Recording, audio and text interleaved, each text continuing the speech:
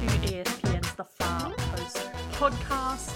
The A-League women's season, the regular season, is done, and she was chaotic until the very end. Some absolutely wild results in amongst the weekend's action, but we now have our premiers, we have our Final Four set in stone, and there's just lots of really fun things to talk about, so we can't wait to crack in. Before we do, though, we want to acknowledge the traditional owners of the lands we're recording on today, the Wurundjeri and Gadigal people, and pay our respects to their elders past and present.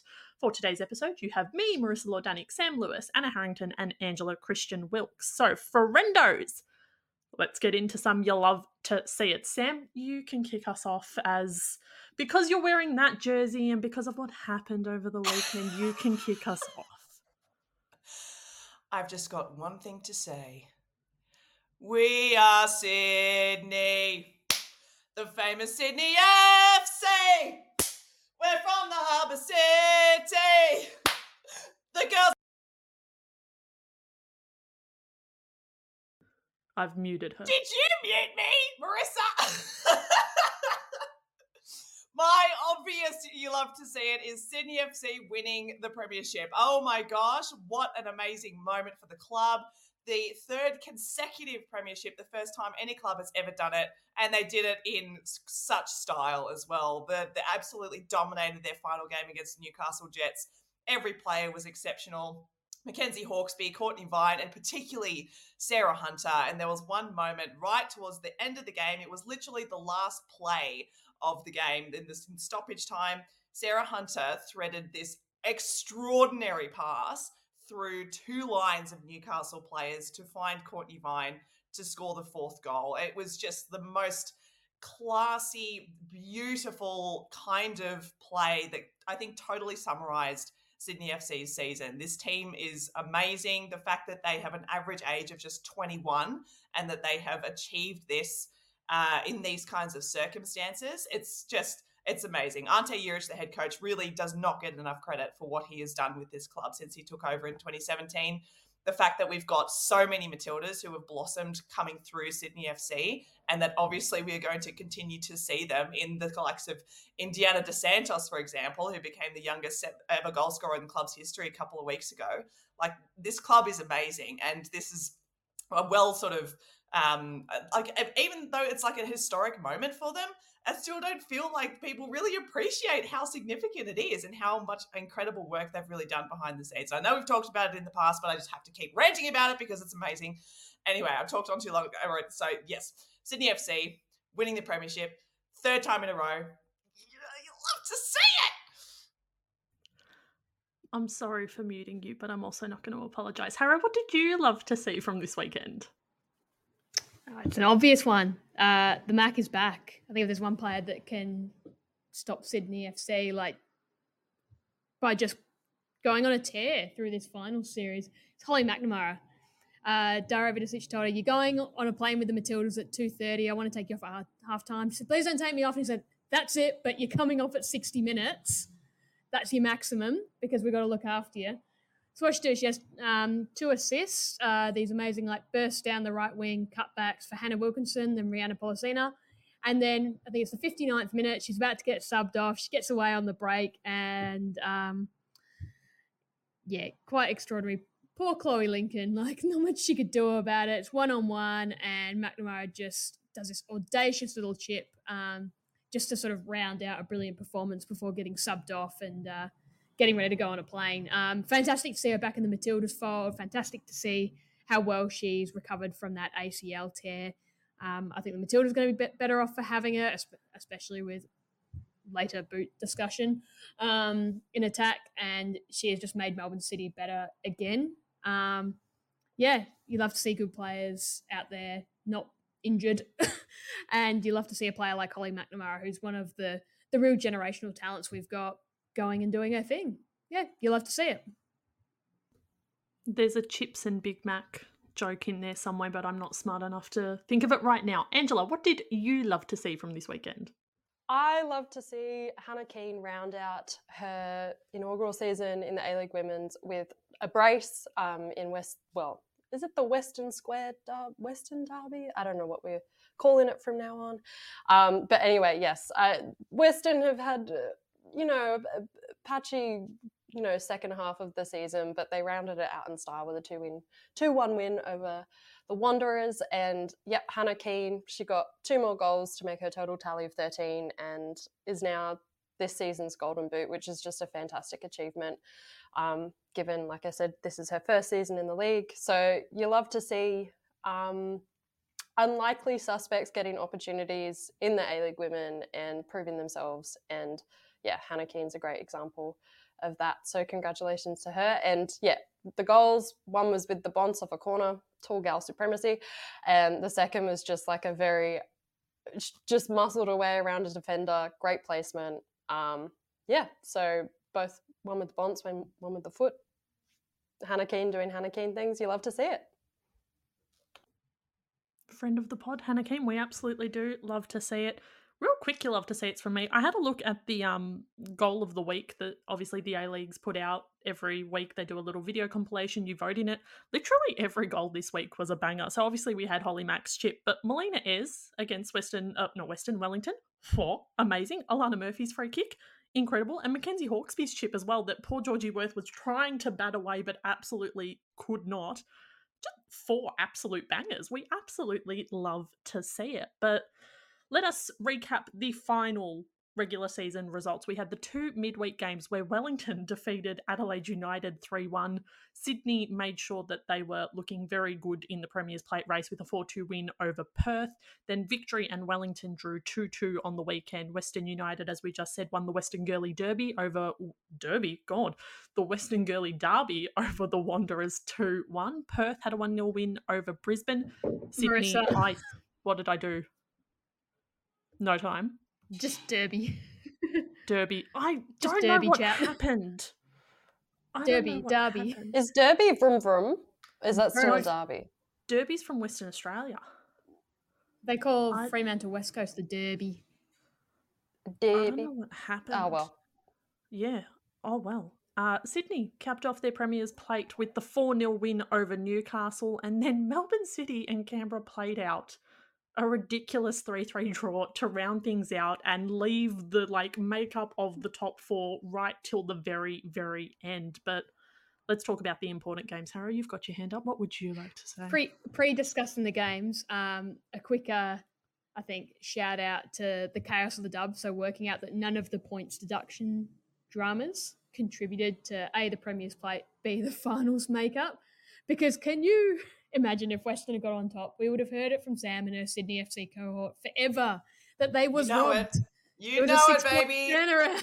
Yep. They didn't get those 3 points off Canberra when Western got those free 3 points out of the Brisbane Roar game. So I'm glad, and I think Danny Townsend and co are very, very glad that this finals makeup and the Premier's Plate was not decided by that. So just a little shout out to everyone for making sure that didn't happen.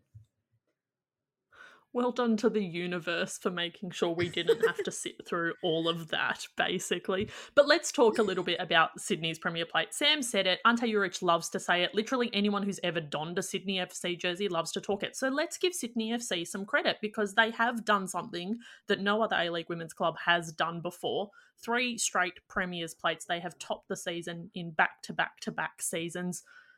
I suppose even though, we talked about Western United had an absolutely incredible first up season, they were well in this race the entire time. The points deductions and reinstatements kind of made everything a bit crazy. But at the end of the day, does it really feel surprising that we have ended this season with Sydney FC on top of the ladder? No, and I think this one's worth more than any of the others because they had to travel a lot more. And it was a longer season. So they had to play catch up as well. Western got off to such a hot start and Sydney sort of reeled them in. And they obviously had to deal with some injuries. Every team has to deal with injuries, but your players go on international break, those sorts of things. There's a bit of lack of continuity with Remy Simpson coming, Remy Simpson going. But the way their young midfielders stepped up and the way their defence has really stepped up. I think you look at McLean in particular, who geez, that fracture has really, really hampered her these last few weeks. Like, it's been a long time on the sidelines for something that looked like it was going to be a month or 3 to 4 weeks initially. So hopefully she's okay. But yeah, I think they deserve the most credit for this one. I think they've the way that they've actually managed to get the best out of Rachel Lowe. We talked about her a couple of weeks ago. Like, if you're another team, you come hard for her. They have not been so reliant on Mackenzie Hawkesby as a result, and I think she's played better the last few weeks in particular without having to be that attacking fulcrum all the time. Yeah, I very high. Like Ante, you look at it, his record speaks for itself. I think they'll all just be fanging now to get the championship. They look the best placed of any Sydney FC team the last couple of years to win the championship. They looked better placed for a little while there, where it looked like Canberra United might punt victory out of the finals, because that's just the one hurdle they'll have to overcome. But I reckon if you're Sydney FC, you're saying, come on, let's get Melbourne victory through the grand final against us and let's put this one to bed. I reckon that's how they'll want to do it. I reckon they'll want to, as much as I think that's what they'll want to see. They'll want to see the team that's vanquished them the last 2 seasons in the decider and just say, nah. But yeah, I think they deserve all the credit for what they've done. Geez, it's helped that Courtney Vine's not nicked off to Europe. And geez, it helps that they are so far ahead of the other teams in New South Wales in terms of attracting, developing, retaining talent. There's not the split compared to in Melbourne, where City are pretty good at grabbing some, Victory grabs some, and now you've got Western grabbing some. And that's partially a huge credit to Sydney FC and Ante and the program they've put in place and the players and the environment that they've built. And they talk about how much fun they have, how much they enjoy playing together. It's obviously super competitive. They've nurtured players, like you had Taylor Ray sitting behind Teresa Polias, and then you had like a Sarah Hunter sitting behind Taylor Ray, and we had Claire Wheeler pop up. Like, they've consistently developed. But geez, it's an indictment on the rest of the teams in the area as well, that they've not been able to grab a bit of the magic. So yeah, like I said, it's full credit to Sydney FC. You get out what you put in. And I'm going to be really, really interested to see what happens next season post World Cup, whether they're able to attract Matildas back or whether we see more players go, okay, like a Courtney Vine, okay, I've played in the World Cup, now's my time to go. It's going to be super interesting. But yeah, as I said, full credit to a brilliant program. Yeah, you summarised it so well, Hara. I think it's such a testament to the longer term project of this club and of Ante in particular that this squad has been developed always with an eye on the future. Like, I remember a couple of seasons ago when they had like Lagazo, Caitlin Ford, Alana Kennedy, and when we had that sort of big exportation of Matildas, Sydney FC was really one of the only clubs who didn't suffer that much as a result of it, because they always had players in and around who they knew could step into those shoes and step into those roles. And you mentioned it right there, like even just focusing on one particular position, like defensive midfield, we had a Teresa Polias and then a Claire Wheeler and then a Taylor Ray, and now we've got a Shay Holman who's stepping up into those positions as well. Like it's just the depth just keeps going and going and going. And so when I think about next season, yeah, if Courtney Vine goes to Europe, awesome, good for her. I mean, she's probably going to get better football, more competitive football, and she's going to improve as a player. It also means there's going to be another opportunity for another young player to step into that role and to flourish and to become the next Courtney Vine. Because remember when Courtney Vine came to Sydney FC, everyone was like, who's this? Like, she was at Newcastle for a bit. She scored that goal of the season once, and then she was at the Wanderers. She didn't really do much. She was sort of like a nobody, similar to Mackenzie Hawkesby and Charlotte McLean and all these players who Ante has plucked from nowhere and has just created an environment that's allowed them to actually get the best out of themselves. It's an extraordinary thing to do, and that's exactly what a head coach should be doing. Like, yeah, there's all the tactics and whatever, but your responsibility first and foremost is to try and make each and every player under your control as good as they can possibly be. And Mackenzie Hawkesby is probably the most extraordinary example of what happens when you actually give a player confidence in themselves and you play them in a way that makes them flourish. She's been, I think, one of the best midfielders in the dub for the last 2 years because she's been given the chance to be. You know what I mean? Yeah, it's I could talk about Sydney FC for hours, but it's such a pleasure. I know, weird, right? Me. It's such a pleasure to watch them have this moment, and it's such a pleasure to have seen that this is the outcome of a process that started a long time ago. And it should be the model that all other clubs go for with this kind of thing, because this, like Sydney and I think Western to a certain extent as well, they both provide the blueprint for what the dub needs to be. It's about creating a greenhouse for Australian talent to emerge. And both of these clubs seem to be doing it in their own different kinds of ways, but they're achieving essentially the same goal, which is maximising Australian players. So yeah, it's fantastic. I really, really hope they go and do the championship as well. Then they do the double, particularly given the storyline, particularly given the heartbreak of last season.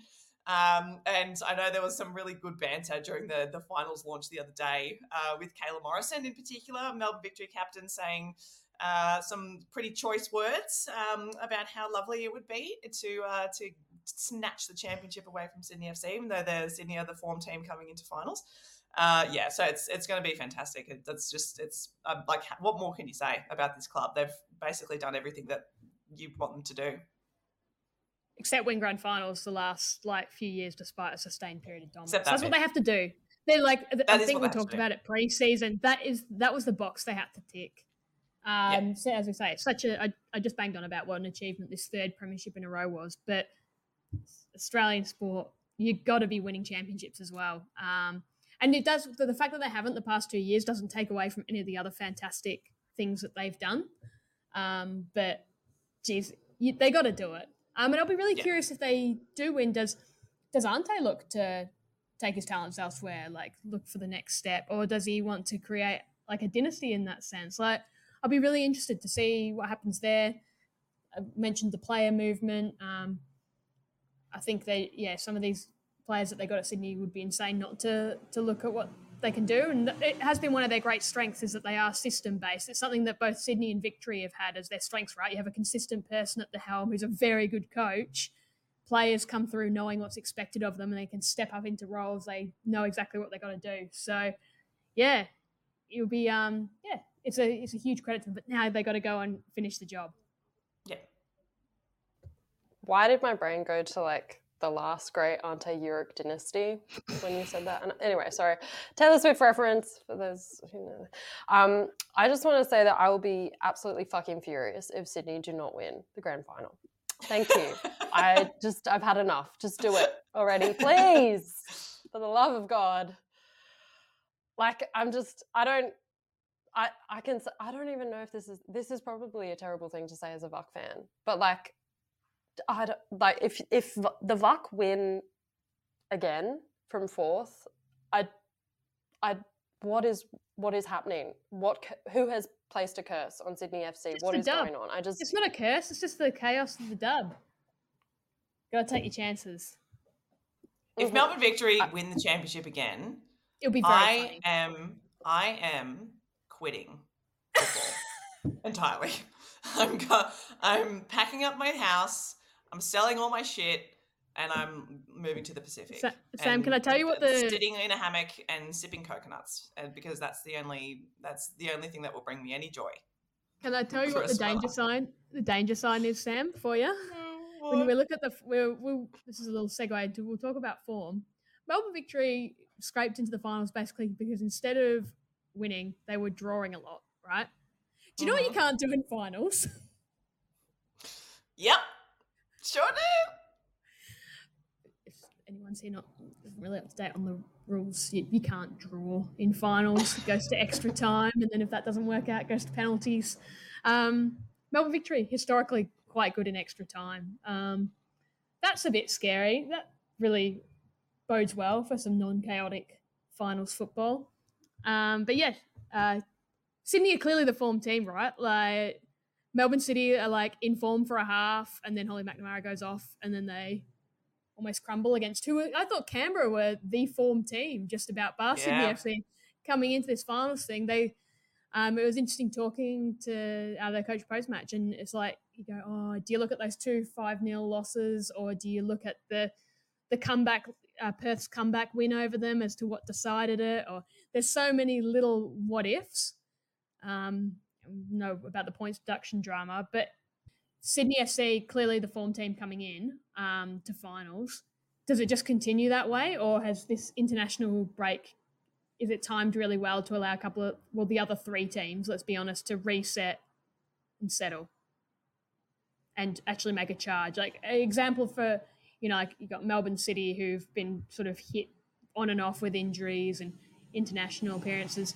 Victory are still finding their groove after losing KK and Chids for different reasons in the space of a couple of weeks. And Western really needed that win, let's be honest, before going into the break.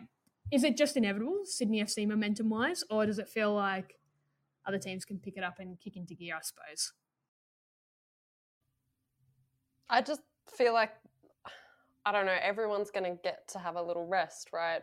But that's including Sydney FC. So I don't know how much can actually transform for those teams in the meantime. I suppose Western are the best positioned because City, that City-Canberra game, the vibes afterwards were rancid. Like, both teams were so depressed. And I completely understand why Canberra were, but you could tell with City, like, that they were not happy with their performance, that they wanted to get a win, and they let Canberra claw themselves back so close to, like, a win. So, yeah, I don't know. I don't think there's much that they could do in the interim. Yeah, I don't. And Victory, I still feel like Victory haven't, like you said, Harrow, completely found what they're about this season. Whereas, like, the end of last season, you could see what they were doing and what they were trying to do. But those key absences, it's just like, I don't know, coasting for the most part. So, yeah, I think rest and recuperation can only do so much. Yeah. I don't know. I honestly don't know the answer to this question because, like, number one, finals are always chaos. And number two, I don't know. I think in this situation of particularly City and Sydney, I think it's going to depend on how their Matildas return to the league. If Courtney Vine and Holly McNamara pick up an injury over there, like touching every single piece of wood that exists in the universe, that could be a hammer blow for both of them because both teams are so not dependent on, but those are their two biggest attacking weapons, really. They're pretty dependent on Sam. Like we saw last year, City fell in a heap after Holly McNamara went down. And was it the year before where Courtney Vine had the knee injury, I want to say? And they just lacked that punch and spark, right? So it's like they're pretty dependent. Yep, absolutely. And I think we saw that when Melbourne City were without Holly McNamara this season, they just weren't the same. You know, I think Sydney maybe were able to address that a little bit better. And we saw, for example, when like with a Madison Haley getting injured and Rachel Lowe stepping into that role, like there is a little bit more depth, I suppose, in that sense for Sydney FC as opposed to Melbourne City. But like things are so tight, and because there is this break now, but like all four teams outside of their Matildas players have an opportunity to have a bit of a rest and a bit of a reset. But again, like and by virtue of the sort of expanded finals format as well, like Sydney and Western United both have a second bite at the cherry if they sort of don't get through the first stage, they lose the first game. Then they'll go to the preliminary final against the winner of the Melbourne Derby. So, yeah, I don't like, but this is the reason we love it, right? Like literally anything could happen in these circumstances. It's complete chaos, and that's what we want, and that's why finals are great. Like I'm increasingly such a big fan of finals because it's the most exciting stuff, and it should be the situation that any team can beat any other team. That's how it should be. There shouldn't be a team who's absolutely just going to barrel through everybody and it's not going to be any fun and there's not going to be any drama to it. It should be this way. It should make people want to watch it to see what happens, you know? We love chaos. We do. I've literally started every episode for, I feel like, the last 6 weeks with, how about the chaos in the dark? Unbelievable. But you did mention we've got those finals dates locked in for directly after the international break. So like we said, there's Melbourne Derby elimination final on Saturday afternoon down in Casey Field. So that one's going to be spicy because the last few derby finals have all been very, very fun. So that'll be really great. And then obviously Sydney hosting Western United in the semi-final with that double chance, as Sam just mentioned, on Sunday afternoon. So there's lots to look forward to post-international break in the dub.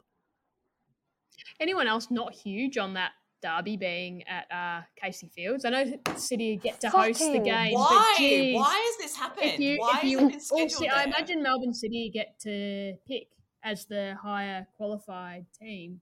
Casey Fields is their home this year, but geez, Could if they you not want to play get a AAMI? crowd, yeah, well, it's been used for, surely it's being used for footy a lot as well. Like the D's would be training out there. You'd have VFL getting involved out there. I know they train out there out that way too, but geez, if I'm the league, I'd have been looking saying, nah, get it closer Yeah. to the city. Absolutely. See where one of the other options, but yeah, Amy Yeah, Park, they're called Melbourne obviously City, front not and centre. Crampton. Sorry. But yeah, no, I'm not huge on it.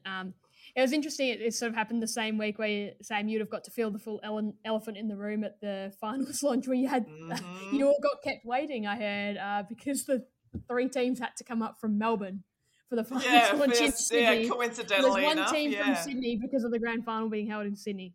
It was just all in the space of 2 days. I was like, finals launch in Sydney when you got one team there, and then also the Casey Fields thing. It's just I just struggle to see how you maximise a crowd getting out to Casey. It's And you know what's even funnier about the A-League's finals launch? So where it was held was at in a conference room at the Museum of Contemporary Art around Circular Quay in Sydney. And could you see the bridge? Could you see the Opera House? So this is the story, right? There was a specific room that was chosen on the harbour front for like really great photo opportunities of all the iconic pieces of architecture in Sydney. But what ended up happening is when we all showed up on the day, there was a huge fucking cruise ship in the way. So all the photos have this huge cruise ship in front of the Opera House and the Harbour Bridge, so you can't even see the iconic Sydney buildings that this fucking agreement was built upon maximising. Oh man, thanks Destination New South Wales. It's like the universe is like, this is actually terrible. I'm going to remind you all that this is a terrible decision in various ways. I have strong opinions about the Casey Field stuff as well, which I can save, like, maybe if we debrief the season, because it's the thing. But my main thing is, like, I'm going to get into it another time, but I just, like, there's layers to it. It's not just the fact that it's, like, in Casey Fields, because I'm not anti-duburbs as, like, we like the duburbs on this podcast. There's reasons. Anyway, I'm not a fan of it. And mini boot.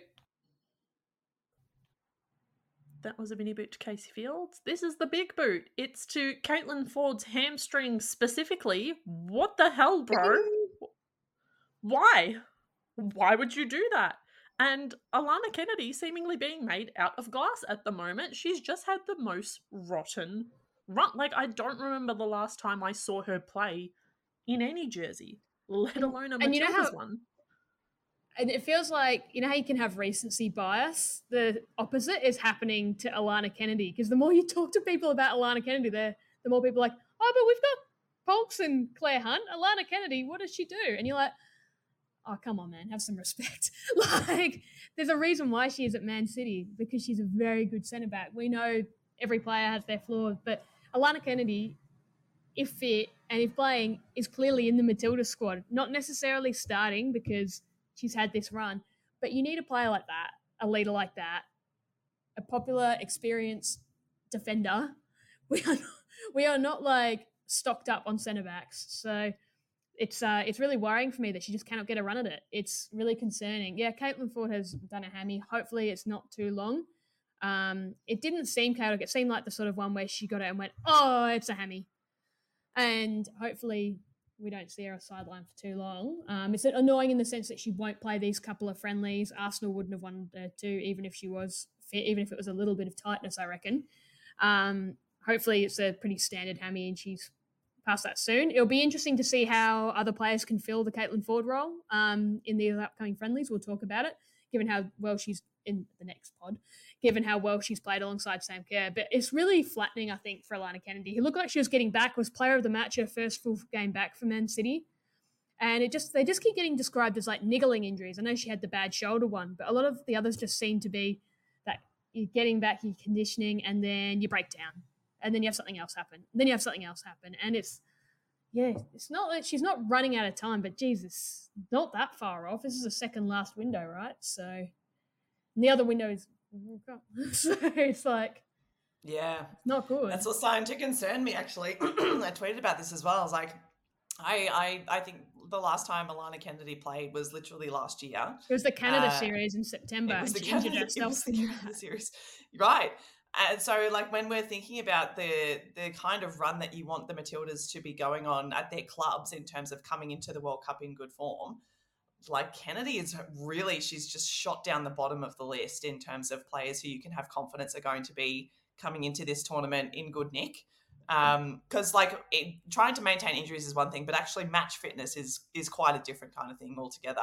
And so that's why, having to see the slow progress of certain players returning from injury, like you have to really give them time in order to get back up to speed with all these kinds of things. And because she's been out, like, credit to Football Australia, they've been flying her into camps, even though she hasn't been playing, she hasn't been featuring in any of the games. She's still in and around the players. She's still in and around tactics and video sessions and all that sort of stuff, just to presumably keep her up to speed. But if she's not there physically, then, I'm starting to be a little bit like, well, what's going to happen? And like Matilda McNamara has been brought in as a replacement for this European series, which, I suppose can be a good thing. But now that we've seen that Claire Hunt does a really fantastic job in that role anyway, maybe the centre-back pairing that we thought we were going to have at the Women's World Cup is actually going to be Polkinghorne and Claire Hunt instead of Polkinghorne and Kennedy. Yeah, the Claire squared.